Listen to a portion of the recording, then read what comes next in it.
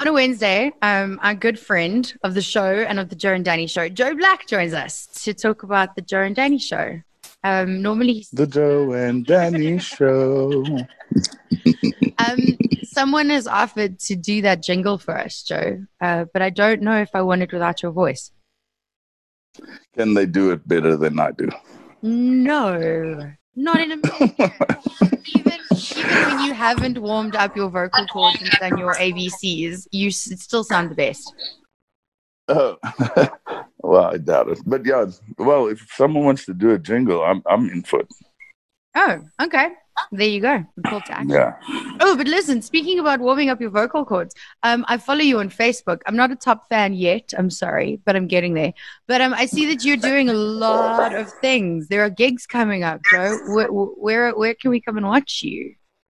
Well, finally, I'm singing my first show at Home Turf in the car in front of 4 restaurants: the Spur, the Panarottis, the Wimpy, and the Rocker Mamas. So that's going to be a big one for us, seeing that it's big for not playing for 7 months. That's a good one. And then I'm playing Bride Day. Yeah. At Contrai Spaza, which is in the east of Pretoria. And then from there, I check every week, 1 gig here, 2 gigs there. So things are picking up. That's amazing. And obviously, if we want to find out more, we just go to Joe Black on Facebook because everything is there. Yeah, everything. Are you excited or are you nervous? I'm nervous-sighted. They say it's like riding a bicycle, but have you seen me on a bicycle? No, but I've heard good things. Yeah, don't believe everything you hear. Is it when you go back? Are you worried about forgetting words? Like, I've never sang before. Do you know your words, or do you think you'll get nervous and forget? Yeah, I think I'll have to start listening to my own albums again, just to see if I can remember the words and the chords, and even in what key the song is. So it's going to be an interesting one. It's so cool to have a friend that's musical, because I don't understand anything you just said. Like, what key? You just sings the song. No. Well, hopefully it comes back like muscle memory. I think it will. I think you'll be okay. But it's cool. I'm really stoked that you're performing again. I can't wait to come and watch you live. It's going to be fun. Okay, so speaking of you performing, it's not the only thing you do. I've now turned you into a talk show host in the Joe and Danny show. The Joe and Danny show. And I've just got to say, you're coming for my job, dude, because you're really good and you care, which I think is super important when you're speaking to people. Thank you. Yeah, well, this is so out of my comfort zone, but I've seen how you've rubbed off on me, taken from the first episode where we were, the second, the third, and then you see me relax into it. Yeah. And now I feel like this is what we do. But this is what we do. It's become a thing now. You can never back out. I hope you know that. Yeah. We signed that whole contract with the blood and everything. Yeah, done. We're not going anywhere, Joe. You are stuck. It's like marriage. Until this show runs its course, you're done. Yeah. But okay, so we decided that it was time to start speaking to other people as opposed to just speaking to each other, which I think is necessary because we've spoken to each other enough, and I think I know enough about you now to go forward. And I think no, you know what I'm saying? I think we've developed that trust where I think we trust each other enough to start speaking to other people about these things. And feel comfortable enough to voice opinions, which I think we weren't initially. And so we've started inviting guests, and there are some really cool guests coming up, some local, some international. But our very first guest was a cowboy. Dennis Bright. I was cautiously optimistic. I was a bit nervous. I'm not going to lie. I've never ever spoken to a cowboy, and I didn't know any of the things that I needed to speak to him about. But this is where Joe came in, because Joe was in for this. Yeah, but I made a fool afterwards. You wish you could do it over. I wanted to tell him the only a cowboy I know is Marlon Brando. So I said Clint Eastwood. And then he went on about how he knew Clint Eastwood. Yeah. So my mistake turned out to be a good mistake. Yeah, but maybe if you'd said Marlon Brando, he would have said, I knew him as well. This dude seems connected. He is. Every horse rider, I think, knows who Dennis Bright is. Okay. You know what? I have got to tell you, I didn't, but I'm not super invested in horse riding, even though I did it when I was little. But it wasn't just about horses. And I didn't expect that. So this dude is super deep, and he uses a lot of his riding, teaching, coaching to like, he uses that in life as well. And you and him got into like a very, you guys got deeper than I think I did. Do you want to talk a little bit around that? Well, when I spoke to him, and the whole thing came about fear and trust again, because I explained to him I had a bad experience with a horse when I was about 9 years old. And I swore that I would never get back on a horse. And I asked him, because he works with horses, but he works with humans. What would he do to, make me not fear the horse anymore? So we got deeper into the human-animal connection, but obviously us not knowing anything about horses took all the advice, for ourselves as humans.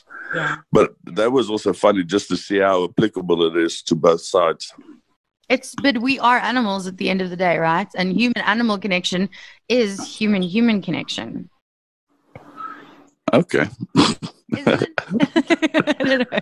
No, I think where dominance comes in is that we make these decisions, calculated logic decisions, which I think horses don't do. And that is why when the rider is on the back of the horse, he's in charge. It's not the horse taking the rider, along for a ride. It's the rider telling the horse where to go. You are wise, friend. You are wise. I definitely took some of the stuff that he was saying and I put it into like my own life. And I think it's difficult not to, right? And we spoke about everything from trust to fear to chickens to everything in between.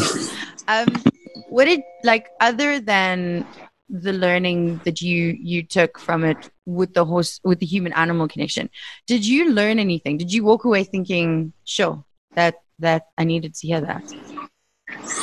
Well, one thing I noticed about Dennis Bright, I mean, he said he had his first horse when he was about 6 years old.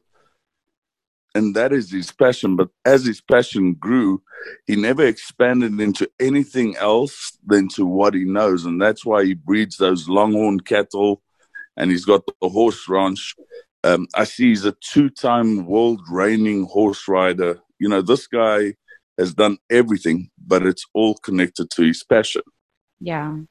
And what we tend to do, and this is what I took out of it. I mean, before lockdown, I'm a musician and I try to diversify, but out of fields that are not in my passion, like opening a restaurant, which is not my passion. Music's my passion. And just looking at him, he's sitting there on his ranch, he's content. The chickens are crowing in the background, and that is life for him. And he looks so content. He does. And I think we've spoken about passion quite a few times. And you actually said that it was your brother who said something along the lines of, you need to find your passion in order to get you out of bed and to get you out of any slump that you're in, right? You need to find something that you're passionate about to do. Your purpose. And your purpose, if you're passionate about your purpose, then you win. We need to remember this. This is a good line, Joe. This could be a Joe Black quote. Okay. Become passionate about your purpose. And then you win. And then you win. Okay. So your passion and your purpose is to sing. My passion and my purpose is to be connected and to connect humans and to just spread love and kindness. But within this space, COVID, the pandemic, you can't really do your passion. I can still kind of do mine, less so, but more so than you can. How are you going to go forward now into this new level without being able to fully live your passion? Well, I think it depends. Meeting people or changing people's lives, that's my passion. So there is no number to that. If I could change one person's life for the better, then I'm still living up my purpose and my passion. So going to play my first show, if it's for 50 people or 100 people, I'm still going to play my heart out. I'm still going to share my heart. And hopefully after that, a couple of people will walk out with a different sense of what life's all about. Do you think that this has changed how you're going to perform? Because you've always been super connected and you've always like paused the show to talk to the audience and you make eye contact. How are you going to be even better than that? I don't think you can.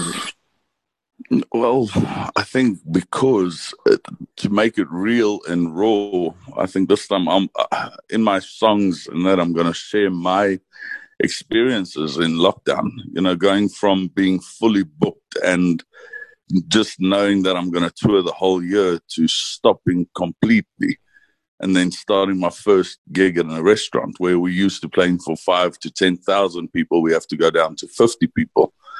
But that the crowd can't determine my passion that I put out on stage.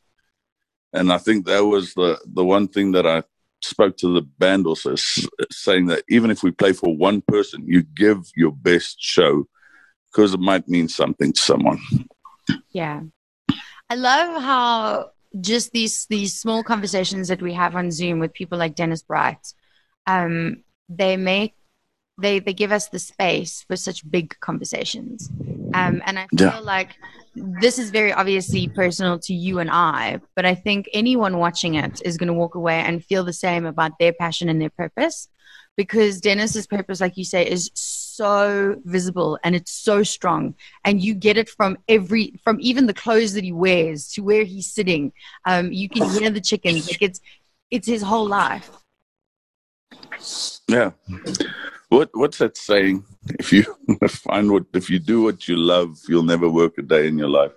I don't know if that's so true, Joe. I still think work is work, hey? Yeah, but if you enjoy it, I'm fortunate enough that at the age of 35, I found music. So I've always loved music. I thought you were saying at the age of 35, like you're 35 now. Sorry, that's why I was laughing. See what you do there. Breaking me down because of my age.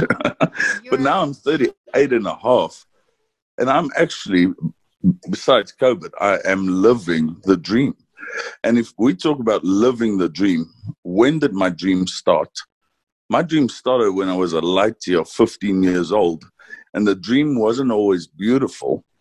So this is just another part of my dream. We're always living the dream.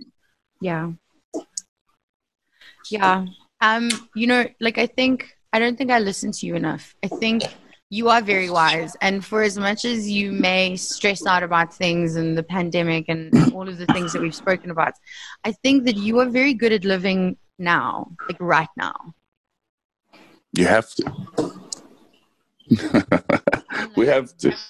So, yeah, because everything we've done in the past has brought us to where we are now. So if you are in a bad space, it's because of decisions from the past that got us to where we are now. So today is a new day, and you can change the narrative of tomorrow by making the right choices. What is, like, you're wise, and I know that I joke about your age. You're not that much older than me, but you are definitely wiser. For like someone listening, right, who wants to, like Dennis or like you or like me, live their passion, live their dream every day, where do you even start? You start one step at a time. Find out because purpose and passion are two different things. Oh. But it's great if your purpose is your passion. So in my sense, my purpose is to go out and bring a good message of hope and inspiration. That's my purpose. But the fact that I love getting on that stage and doing that, it's fueled by my passion. So everyone, I think, should find out what is that one thing that makes you feel good, and if that's helping someone else or doing something for someone else, if that's your purpose, then you should start doing one at a time, and you'll see it's like a flame that can start the biggest felt fire you've ever seen. Yeah. It just grows and grows and grows. And the more you do it, the more you love it. Yeah. Good advice, Joe, as always. Do you Thank you, Danny. Well, I'm now starting again. Because obviously COVID has locked us down. So my reach to people has only been on social media, and that's so impersonal. Now going out and after a show, shaking hands and taking pictures and having a 30-second chat with someone, that's what we live for. Yeah. Well, I don't know if we say break a leg for your first show. I don't know what the right term is. Apparently it is, but I have broken a leg. I don't want to do that again. I mean, just have a good show then. I hope that it goes really well. I hope that everyone is super happy, and I hope that you don't forget any of your words. I don't think you will. You won't. You'll be amazing. Thank you. Yeah, I'm going to practice today. Take out my guitar, dust it off. He pretends like he hasn't been singing to his dog and his cats. Like, he's been singing. I know he's been singing. Let's see how that goes. It's going to be amazing. And so if you do, like I say, want to check out any of the gigs, just follow Joe Black on Facebook. Joe, next week, same time, same place? Yes, please.